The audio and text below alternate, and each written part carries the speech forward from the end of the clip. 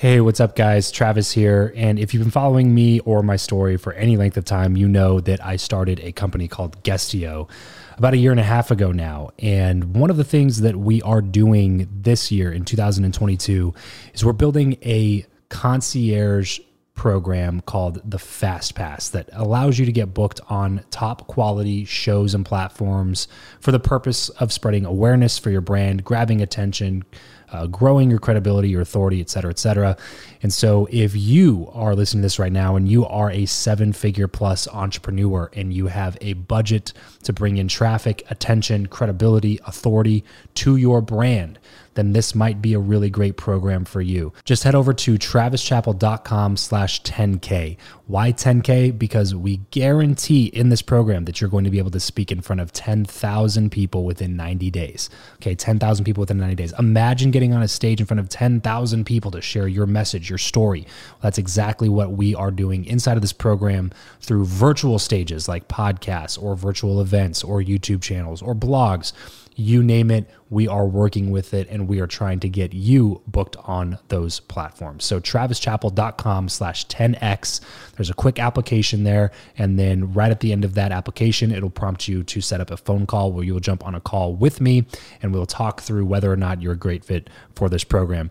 Please act fast on this. Do not wait, because we are only taking on 1 or 2 clients a week due to constraints with our team and the limited supply of high quality shows and platforms that are out there in the market. So if that's you and you're really wanting to explode your brand in 2022, head over to travischappell.com/10K, fill out the application, schedule a quick phone call, and you and I will chat really soon about whether or not this would be a great fit for you. Thanks, guys. Talk to you soon. Hey, this is Jordan Mederick, founder of Drop Funnels. And if you want to level up your relationships, you should be listening to the Build Your Network podcast with my good friend, Travis Chappell. If you're tired of the old way of networking, the business cards, the awkward conversations, and the aggressive pitches, but you know how crucial your network is to your success in life, then you're in the right place. Welcome to Build Your Network, the only top-rated show committed to helping you master content networking, foster real relationships, increase your authority, and build the network of your dreams. Listen in on conversations with world-class entrepreneurs, authors, thought leaders, and more as we deconstruct their best strategies for your success. So get ready to burn your business cards, ditch the name tag, and discover the new way to network with your host, Travis Chappell. Hey, what's going on, everybody? Welcome back to another episode of Build Your Network. Today, I'm sitting down with Jordan Mederick. Jordo is the founder of one of the fastest growing marketing platforms online today, Drop Funnels. Garnering attention from top entrepreneurs and marketers online, Drop Funnels is the world's first and only tech-free platform to easily build your entire website, blog, sales funnels, SEO-powered blog, courses, and more, all built on the world's most powerful and fast infrastructure, WordPress. Jordan is passionate about innovative and disruptive advertising tools and strategies, building company cultures, and investing and innovating on the future of marketing. He always brings humor, insight, and tremendous value to every interview and speaking opportunity. And he's also an award-winning filmmaker with his content seen on Netflix, Amazon Prime, NBC, CBS, ABC, and much, much more. Guys, it's going to be such a fun conversation that I get to have with Jordo, talk all things marketing and Drop Funnels and all that good stuff. But first, really quickly, if you are an entrepreneur yourself, 6-7-figure entrepreneur, and you've always wondered what it would be like to start a podcast, and you know the benefits, and you know that it could bring so much more credibility and recognition and authority to what you've got going on in your business, but you haven't pulled the trigger yet, then head on over to travischappell.com/coaching. There is a quick application there to apply for one of our private coaching programs. And we've had so many people that have come through this and seen so much success in their podcasts and in their businesses by using this very tool. So travischappell.com/coaching. Head on over there and we'll chat soon. Jordo, what is up, my man? Thanks so much for taking the time to join me on the show. So glad, man. I think we've had this booked for probably 3 months, so I've been excited since then. I was going to say, it's been a while. It's been a while since the conversation was opened until we're actually sitting down. But hey, you know what? We made it happen. So I think that's a win. Yeah. It's a win for me, man. Like my schedule's been so crazy lately. I'm sure yours. Yeah. And I had a baby in between then and now. So it's like life catches up to you quick. How old? So I've got a 5-year-old, a 2-year-old, and then now he's 3 weeks, I think today, something like that. Oh, wow. Congrats, man. That's awesome. Our daughter's about 4 months. And then our son is about 2 years. So it looks like the bottom two, we're like pretty much in sync there. So I hear you, man. It's been a pretty crazy, hectic time, but I'm sure a lot of other people listening to this can relate to that right now. So let's go ahead and take it back, man. Like take it way back. Talk to me about, 12-year-old Jordan. Where did you grow up? What were your parents like? How was school for you? Just kind of set the scene of what it was like growing up being you. Well, my dad's a pastor. My mom's a teacher. So extremely humble beginnings. I think it's almost like everyone who's made it has some like bottom of the barrel type of like starting point. And wait. So you're saying pastors and teachers don't make a lot of money? It's shocking, isn't it? Yeah. Okay. I would say that like pastors are like entrepreneurs that never get paid, right? Yeah. Unless they're like one of the top 10, the disparity between like the top 10 pastors in the country and the bottom 5,000 is pretty high. Yeah. And probably the same with like entrepreneurship. It's the same, like, sure. Yeah. The wealth gap that exists. But I mean, I think that starting humbly gave me great skills, probably like anyone who had that same thing. I always say that the silver spoon I got fed from came from Goodwill. But what we learned was a lot about work ethic, right? And working hard and knowing. I had a really good friend that was very well off and really exposed me to what life could be like if you're one of the haves instead of a have-not. And so I thought, man, if I really want to do more for me and for family and for community and make an impact on the world, I'm going to have to hone in on some specific skills to make that happen.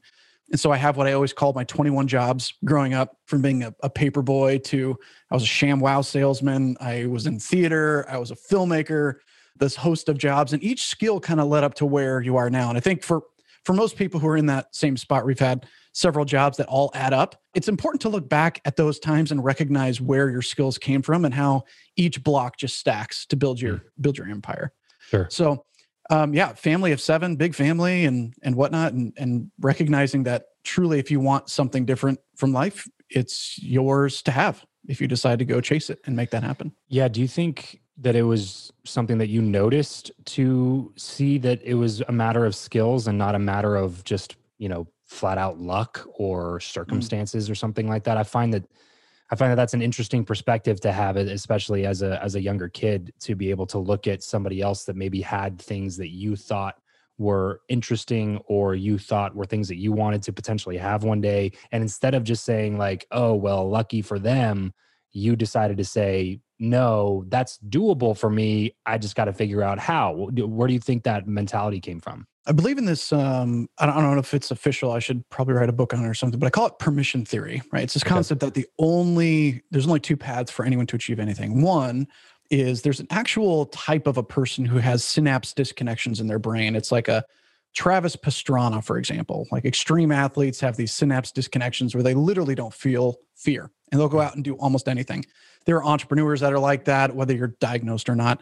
But there's like an actual like medical reason for people to live a life fearlessly. The other side is doing things based on permission, right? Where you see that person is just like me. They're not that different. And they went and did this extravagant thing. Like, why can't I do it too? Right. So by subscribing to granting yourself permission to go do that, you find that the path is not nearly as difficult as you might think. And so from that perspective, I think luck, really favors the prepared. So for example, we had, some pretty big marketers and entrepreneurs kind of look at what we're doing and get really excited about it. And if we were not prepared for that when they came in to check us out, it wouldn't have worked. And so when people see us winning like that, they're like, oh, you got really lucky. No, I prepped myself for 5 years to get to this point or whatever. Exactly. Yeah. That preparation meeting opportunity is what ends up being lucky. And the way that I kind of explain it to people is it's just like, how many at bats do you get?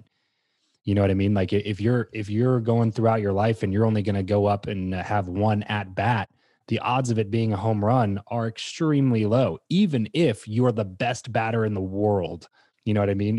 Even if you're the top of the Major League Baseball game, you're still batting 300, 3 out of 10. So if you only hit one, the odds are actually you're going to strike out or you're going to not hit it. It's crazy to me that people get this idea that somehow they deserve success or luck when they've tried one thing, maybe 2 things. And my thought was always like, well, if I just go get as many at-bats as I can get, and in between each at-bat, I get a little better. You know what I mean? I figure something else out. there's some other strategy that I didn't try last time that I figure out this time, or I read a book that told me this, or had a mentor that taught me that, then every time I step up, I'm getting a little bit better and a little bit better and a little bit better. And I'm increasing my odds of being able to hit that one out of the park anyway. But, even then, if you have 5, if you have 6, it's not going to be enough. And I think sometimes you got to go out and find where luck is hiding in order to be able to hit it, because it's no doubt part of the process, right? Like getting lucky is definitely part of success in a lot of ways, especially for like more of the unicorn type companies and those types of things. Like luck and timing plays huge roles in a lot of those things, not just hard work and perseverance and all the other things that come along the way. But to your point, I think that people underestimate the amount of at-bats that they need in order to find that lucky streak, So, but anyway, I want to go back into your story here, Jordo. So talk to me. So you're growing up and have that mindset shift from hanging out with, somebody that maybe had a family that was a little bit more well-to-do and things. Did that influence your decision making from like high school into college in terms of like the career path that you were headed on? I think I was probably similar to most people at that age, where I was not as guided as perhaps or calculated as I should have been, or it kind of being indecisive, right? So I was very excited to be entrepreneurial and always had that bug, but didn't know where it was going to land. And I think that's the other thing. You mentioned the at-bats. It's like when you see somebody winning, it's so many of the swings and the failures, you don't see them like total like wiffle ball, like absolutely, even when they're practicing, how many times they failed. And people would probably not see me as any level of success if they knew how many times I not only have failed, but fail on like a continual daily basis. And you build a reticence, almost like it's like you become fearless about failure and accept that in the same way that you would swinging a bat, right? Yeah. So growing up, I knew that was going to be part of the prescription. Mm-hmm. If you want to get there, you have to subscribe that this pill you're swallowing is going to be a daily pill every single day. It's going to be for years. And I'm very much about long game. And I think timing is the other part too. It's not just about, swinging enough times. It's about giving something, we both have young kids. People listening here probably have young kids. What if you demanded that they walk when they're 4 weeks old or 2 months old? It's an unrealistic expectation created by the internet marketing industry. Yeah, totally. Yeah, there's a lot of bad eggs out there that convince people that it's possible to do this in 30 days and then you'll be good to go. It's like, well, kind of. 30 days after doing it for 5 years, then 30 days can change your life and you can make $500,000 in 30 days. But yeah, that's going to be a few years down the road after you learn some lessons and fall down a few times. So talk to me then about, early career, early adult life. What did that look like for you? What were you up to? I've always been extremely frugal. In fact, I was on a reality show. I don't actually mention this very often because it's super embarrassing, but as context of the story, I was on a reality show called Extreme Cheapskates. And I was in the pilot episode of the show on TLC. And it was all about, just because I bartered when I was younger, right? It's like when you don't have, you get creative and create new currency. So my currency was bartering. And so I'd make commercials for people in exchange for stuff. So when we got married, we had this extravagant, amazing wedding, but it cost me about $1,800 total, like the whole wedding. Wow. About $1,800. The rest I just traded for the chapel, the venues, the cake, all these things. And so I went on this reality show to kind of teach that. And as reality shows do, they tend to edit you into looking like a total clown. So they definitely did that. They ended up getting a huge run from it. And so it's still a show that goes on to today. But from that, I recognized that, man, you can really get anything that you want in life, right? So all through college, I was either bartering or trading for things, starting companies, side hustles, things like that to kind of figure it out. I worked at a TV station in Branson, Missouri. And at the time, living in low-income housing. I was going to College of the Ozarks in Branson, Missouri. And that's a college where you actually work your way through instead of paying. So I was able to graduate debt-free. So it's always been about work, right? It's about do whatever you can to not have to exchange currency for goods, right? What were you studying in college? I was a theater major, believe it or not. So from that, I've always been so impressed and so interested in the concept of performance, especially as it relates to almost like like I actually was an illusionist. It was one of my jobs. I was a magician. So I traveled and did like corporate shows and that kind of stuff. Nice. And the idea about putting on a presentation that fools people or tricks people or gives them a new experience or makes them amazed or make them see the world in a different way is one of the most captivating drugs of all time. The way to have people in the palm of your hand.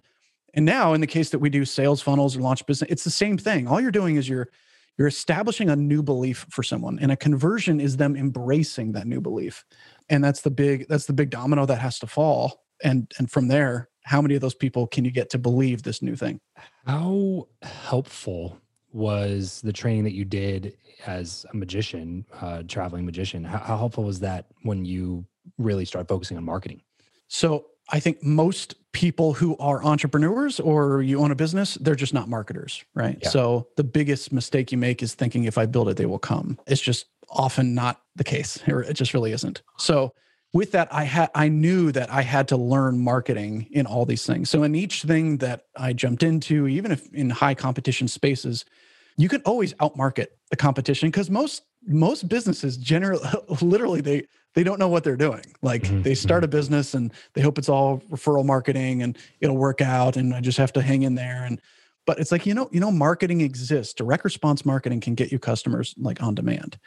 So learning that about like who wants, I think for me, it was the biggest belief shift for me was understanding what the end result a person wants. So they weren't hiring a magician, right? That's what a lot of magicians or even people who make movies or put on plays, people aren't buying the show. They're buying the transformation or the escape that it brings for them, right? It makes, if you hire, or let's say you take your wife or spouse or whatever to a show, right?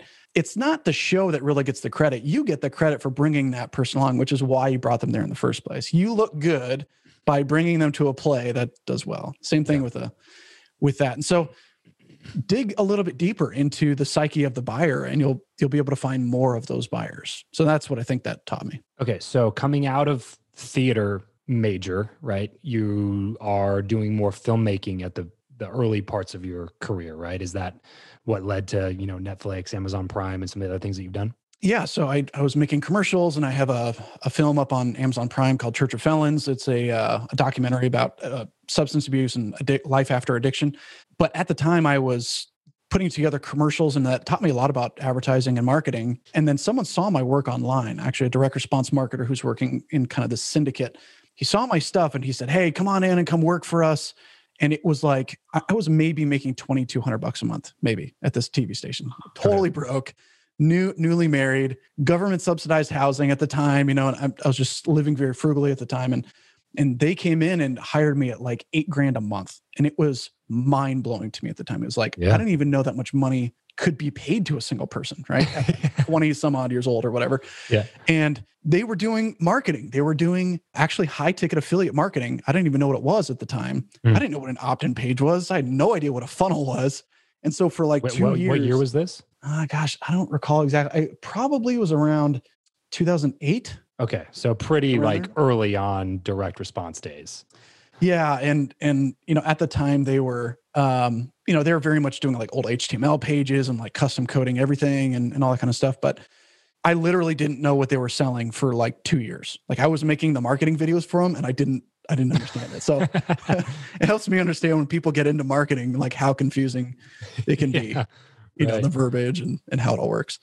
Then as soon as it clicks for you, there's this magical moment when it clicks for you and you get it. You'll never go back to anything else. You'll never buy billboards. You'll never buy flyers. You'll never pass out like business cards or do like, those types of things. You can literally, like a faucet, turn on leads and buyers anytime that you want in direct response marketing. Yeah. Funnels and understanding your market, having a solid offer, which is so critical as well.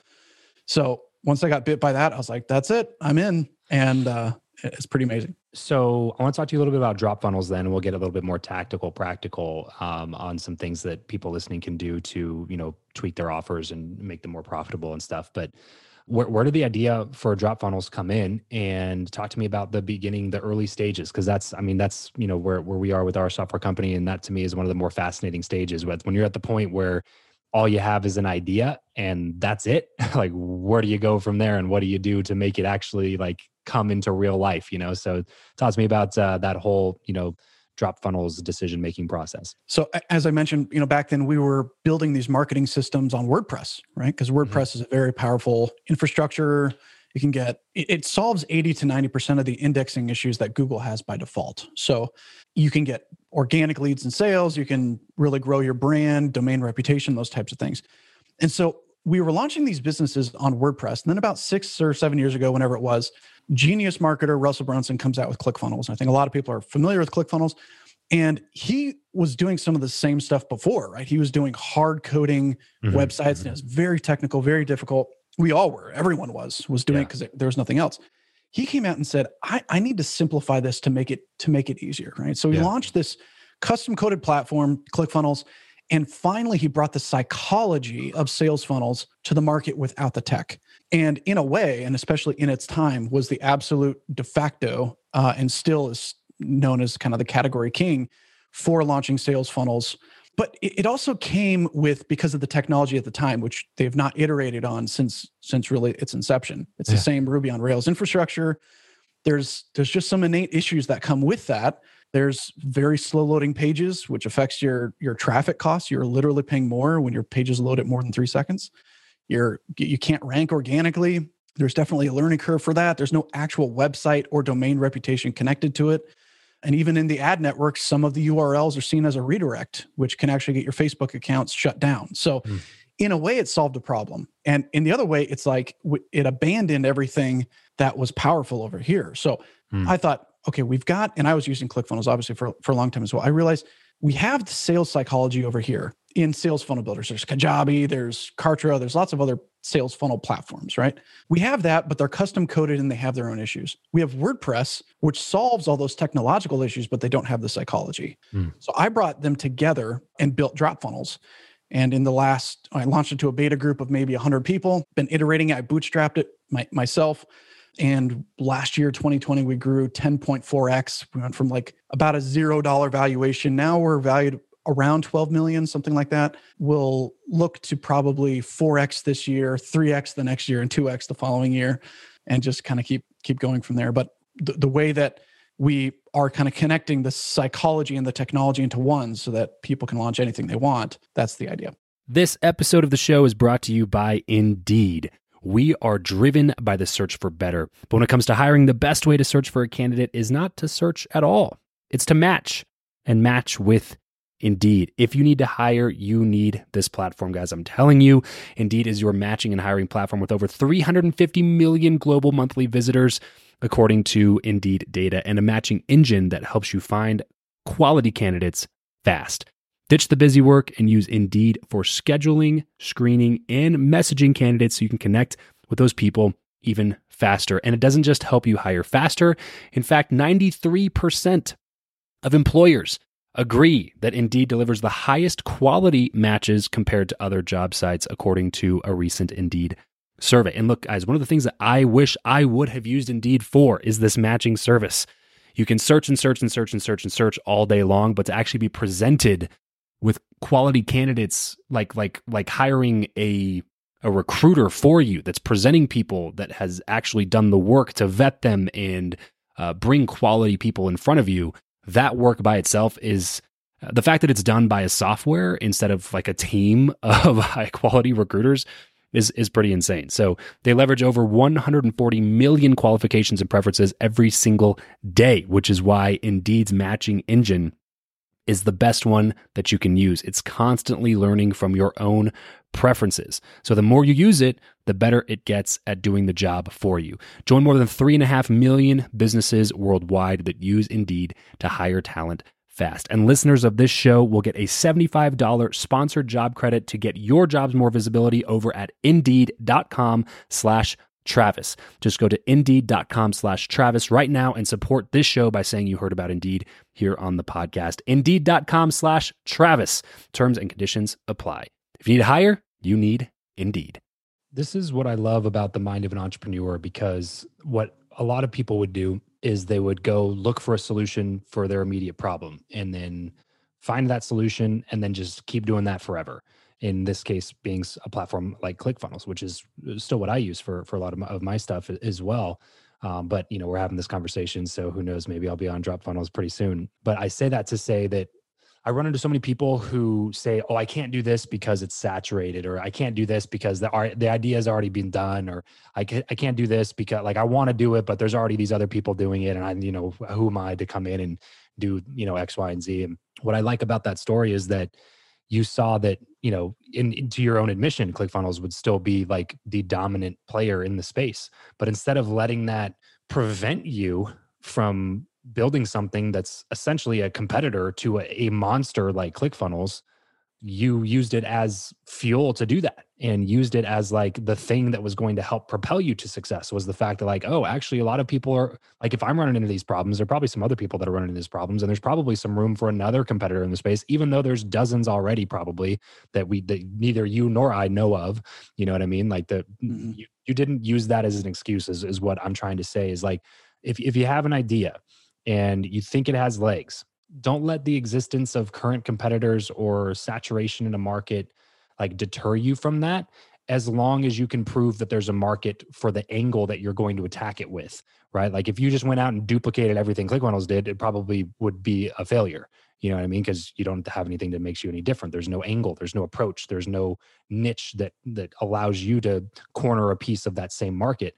So you're just competing against a giant for no reason, But if you can do what you did and look at it from that angle of, this solves some problems, but it also leaves some other pretty big problems on the table for marketers to have to overcome.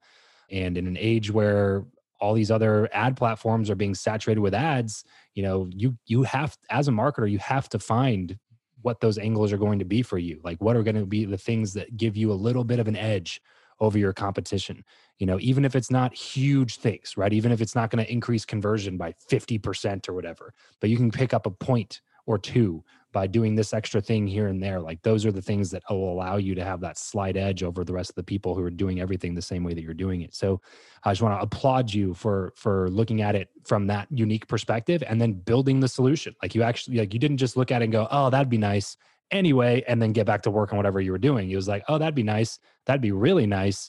What would that look like? Are people interested in this? Let's build it. You know what I mean? Like that, there was a lot of work that had to go into that process, and now you're able to reap the benefits. But kind of what we were talking about before is like, it's an overnight success. Because when did you launch the beta version of Drop Funnels? January 31st of 2020. So we're just over a year old. Yeah. So quote unquote overnight success, right? Right. By all, and no one sees what we have to go through. Like, exactly. Exactly. Like by all statistical business measures, right? Drop Funnels itself is an overnight success. To have that kind of success out of just a year being in business, like that's something that just so many businesses will never see in their entire existence, let alone the first year. And you were able to do that, not because of a real, actual, quote unquote, overnight success, but because you've taken all of the years of learning and iterating and marketing and everything that you've learned up to this point and implemented it into this new idea that you had to give it a little bit more of to give a little bit more fuel on the fire. So I want to talk with you a little bit, because I know that you're, first a marketer and then a software CEO. And I want to talk to you a little bit about structuring your offers. This is one of the big things that when people come to me, this is one of the first things that we talk about is an offer. What is your offer and what is it going to be? And most of the time when people show me what their offer is, come to find out that it's not really an offer. It's basically just a product, and there's a big difference between the two of those things. So can you just give us a couple of pointers, a couple of big needle movers for folks that are sitting there going like, yeah, this kind of sounds like a foreign language to me. I don't necessarily know what you mean by offer, let alone how to create one. I'm really glad you brought all of that up, because I think it all congeals into this general thought that there's some verbiage in the market that you're one funnel away, or it's this overnight thing, or you'll be a millionaire shooting money out of your computer. And it's just this fraudulent sense of probability of success in a short time that doesn't look at what is really required to make that happen and how variable it is to really make things happen and to get there. But as it relates to offers, when I saw that we're in an extremely red ocean, right? And it was when we started. But because I was in that red ocean, because I was a consumer, I was able to very quickly identify the major pain points of the market because I was that person. And I think it's the biggest mistake that people do is they go into markets they don't understand. And the very best person to understand what your pains are is to look at your own pains and recognize that these monstrous companies are not scary to me at all. Like, I see it as fuel. In fact, the bigger they are, the more I know they're bloated, the more I know the tech issues they have. I know the infrastructure requirements. I know there's compliance issues as it relates to offers and all that. And when you can start something small, think about it like Zendesk, for example. It's a help desk software. They start out, they're kind of a category king as well. And there's always a category king in every space. It's usually the first to market is the category king, and they'll remain there for a while. But they get so large, they get so corporate, they get so bloated that it's tough for them to continue to grow. They'll just plateau. Whereas when you come in and you realize I can do this better, quicker, faster, cheaper, more nimbly in any of these cases, that's really what your offer can become. So when people come to us, generally, I think the biggest thing is you need to pick a lane. You need to pick a market that you're going to serve, and don't go pick a market that you think is going to help you make money. I see a lot of like people come out and they say, I'm going to start a digital business. I'm going to become an affiliate marketer because they think that's easy. That's no less difficult than any other business you're going to launch. You just don't have to come up with the product, right? Mm-hmm. But you got to go find the people, and you have to stand in the gap of opportunity to connect buyers and sellers. No business is really less difficult than any other business model. I mean, each one has its own pros and cons, but I always encourage people to be in alignment with your offers because it's going to fuel you every day. When you get up in the morning, are you excited to work on this business?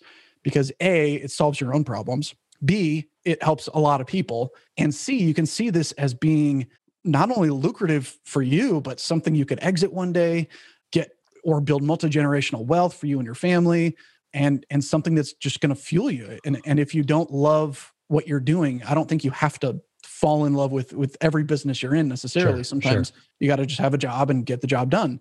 But I think that if you do love it, you'll be so impassioned by it that people will be drawn to your enthusiasm on that. So I always say, pick a lane, pick something that matters to you if you're going to be creating your own offer, and solve your own problem. And when you do, you'll solve a million other people's problem.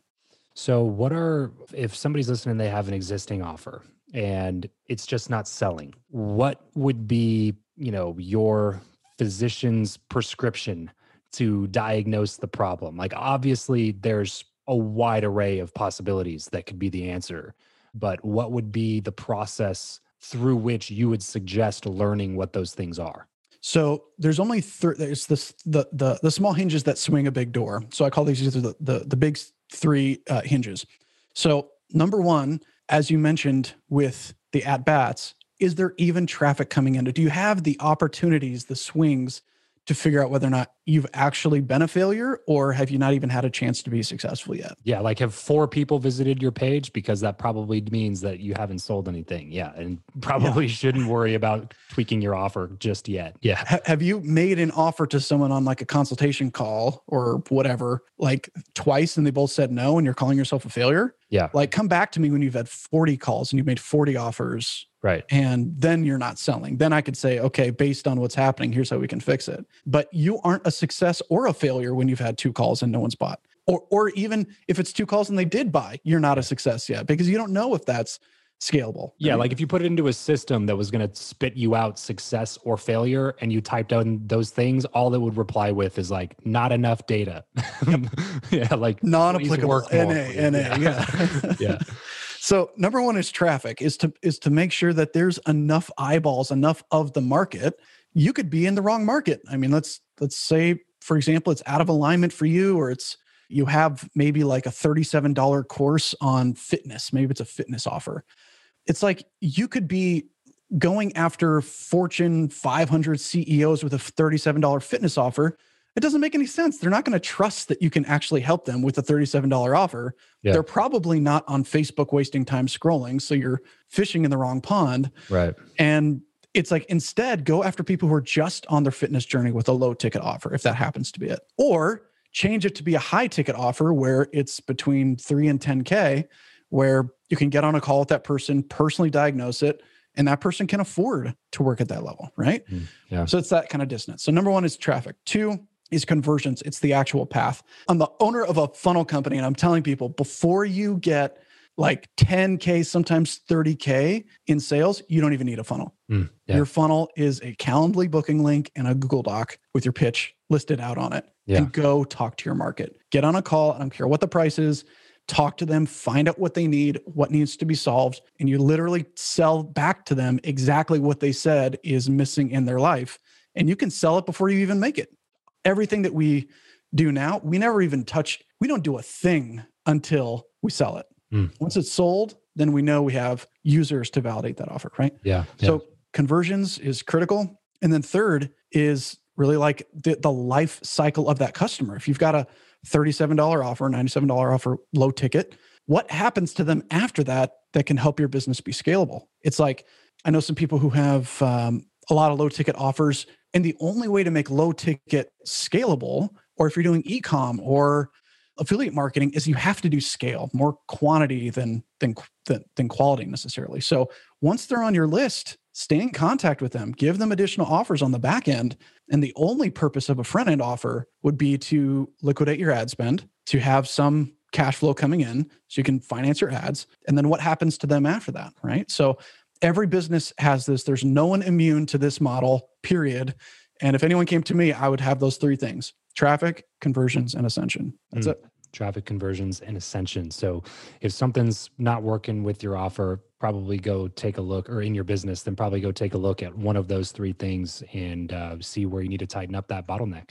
Jordan, I want to talk to you a little bit about relationships and stuff. Obviously, this is the Build Your Network podcast. We're talking about networking, relationships, how it's kind of worked in your favor throughout your career. And inevitably, in every one of these conversations that I have with people that are operating on a really high level, there's evidence of relationships throughout the entire story that we've talked about. And you've already alluded to a couple of those people, but I want to ask you this question to get the conversation headed in that direction, because it's the question I've asked every guest ever come on the show. So who you know or what you know, Jordan, which of those two do you think is the most important in life, and why? Yeah. So I think who you know is impacted by what you know. So any networking that someone's going to do, there's almost like two different relational dynamics that I think exist. One is we are equal, and the other is one is above the other. Celebrities, when you meet up with them and you're praising them and gawking over them or whatever, you're not networking with them, you're gawking over them, and they're not really going to be your buddy, right? Yep. Because you're putting them on a pedestal. It's like you're telling them which bucket to put you into. Yes. Immediately when you do that, they immediately put you into the fan bucket, in which case there is zero chance of a continued further relationship after that. Versus the we are equals bucket, which is you're not excited to meet them. Like, it's fine. You can be respectful, which is like, hey, what's up, man? Nice to meet you. Yeah. But you're not there to get something from them. You're not there for an autograph. You're not there for a picture. And I mean, I've got to meet some of my marketing heroes through this journey, but I also don't gawk at them, you know, and expect them to send traffic my way or give me the secret sauce, or like, just don't ask stupid questions, you know, and you won't get stupid answers. Like, just treat them like a human being, and you'll find that your network explodes. Right. It's powerful. I couldn't agree with that more, man. It's so true. Is just treat them like a human being, just like you would meeting somebody at a bar, hanging out with some buddies. Like, treat them like that. And like you said, there's absolutely no case and no reason to be disrespectful or unkind or rude or anything like that. That's not what we're talking about. It's just be genuinely you. But what I tell people is learn how to manage your reactions. I think people don't ever do that in a variety of ways, not just in a networking context. This would also be, you know, if somebody pisses you off or cuts you off in traffic or, you know, whatever. Like, reaction management, I feel is a highly underrated skill. That can I give a model on this too? It might even be helpful. So please, for anyone who's like, I'm not sure what to say when I meet these people, right? Or how could I get into their world to not be like a fanboy, but more an equal? So here's the model that I'd prescribe to people. And I promise you, if you go do this to 10, 20 people, you'll end up in the good graces of some of them, either now or in the future. Number one, you approach them not trying to get something from them, right? Reach out directly or an introduction. The very best way to get into someone's world is to get an introduction by someone who knows them. True. So ask that person, hey, I know you know this person. Do you mind just introducing me? That's the immediate in the door, right? Because there's some trust built in there. So first thing, don't expect to extract something from them. Instead, do the opposite. Give something to them. So say, hey, Travis, great to meet you, man. Big fan of what you're doing. I especially liked XYZ. I love this podcast you did on this thing. Or I checked out your software. That's like super sweet. And you're genuinely showing interest in that. Number two, identify some way that you can serve them. The best way to get something ever is to kick off with a little bit of good faith equity and say, hey man, I saw your software's there. I've got an audience. Do you mind if I like send this out to them or whatever? Do you mind if I promote this without an affiliate link or anything? But give that first. If I were to come to you and be like, hey, you've got the software, I want to launch it to my entire audience, you would be almost begging for a way to pay me back eventually, right? Because of that. And we become friends based on goodwill between the two. Totally. I have not a real list, but a virtual list in my brain of people, you know what I mean, who've supported what I've done from the beginning, who've always just been helpful and eager to help. And no matter, like, I'll ask for something and they deliver it tenfold. And it's like, man, one of these days, like, I'm going to get you back, man. And I'm going to have you, you know what I mean? So that law of reciprocity will always remain true. And even if it's not a direct thing that comes from that exact contact, like, something good is going to come back on you for the good that you continue to do.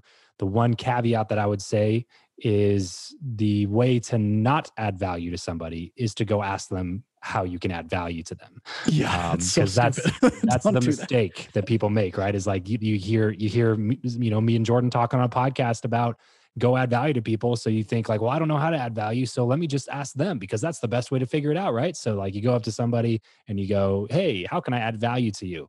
And immediately what you've done is you've told them that, first of all, I have not thought about what you do, what your needs are, or done any sort of additional research to actually figure out what you need. I want you to tell me because I haven't done the work to figure it out by myself. And then it also tells them, like, that question inherently has a reciprocal response required from it, if that makes sense.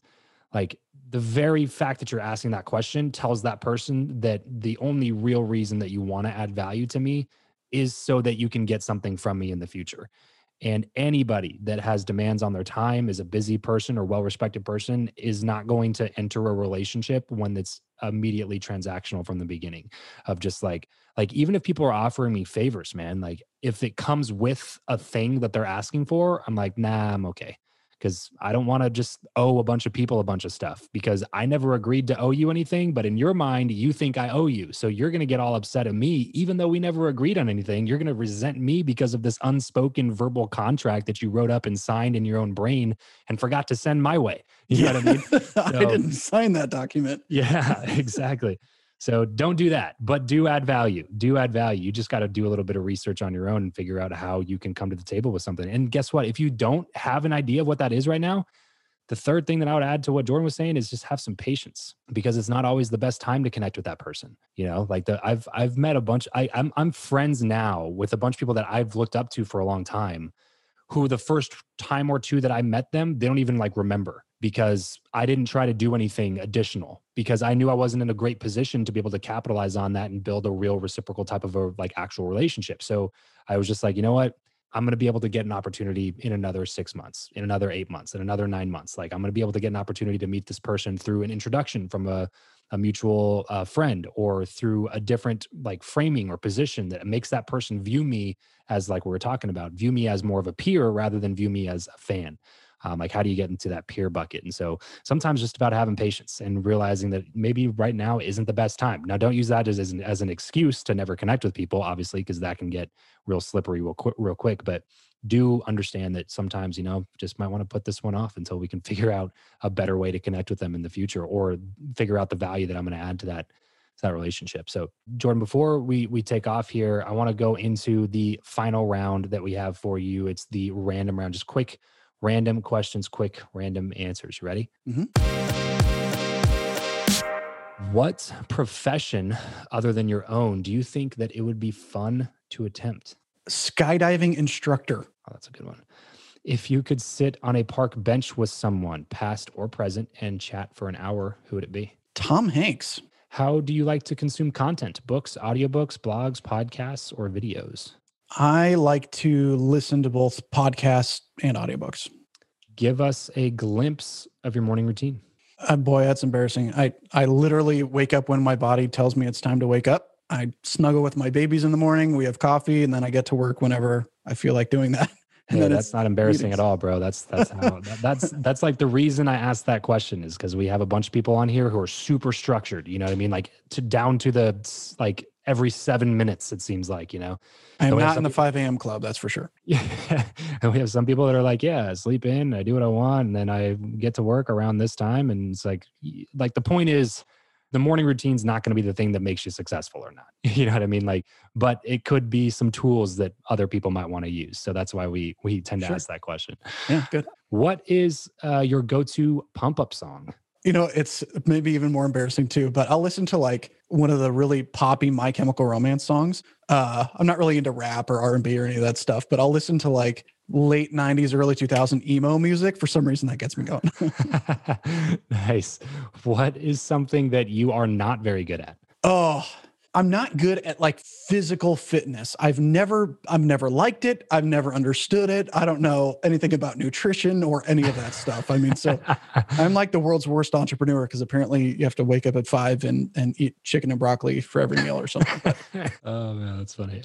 As we get everything wrapped up here, bro, what's one place online where our listeners can go to connect with you the most? Yeah. So we have a Drop Funnels Facebook group. It's a great place. It's free and great place to just connect on marketing ideas and whatnot there. And yeah, we have a program called The Core, which helps people kind of launch audiences and whatnot. So there's a couple of different ways to go about connecting with us. If anyone wants to shoot me an email here, I'll just give them my personal email. I'm Jordan, Jordan @dropfunnels.com. If you just have a question or if I can support you in some way.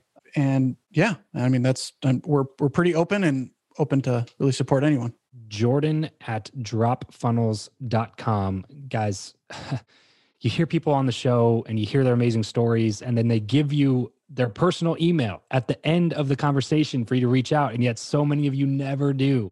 Take advantage of these opportunities, reach out to some people, get to know them, offer some value. I promise you will not regret it. Jordan, thanks so much for coming on the show today, bro. I had a fantastic time chatting with you. This was amazing. Thank you. That's it for this episode. If you want to connect with Travis and other like-minded people who also listen to the show, then you're going to want to head over to travischappell.com/group to join his free Facebook group, Podcast to Profit. Travis will see you there. And remember to leave every relationship better than you found it.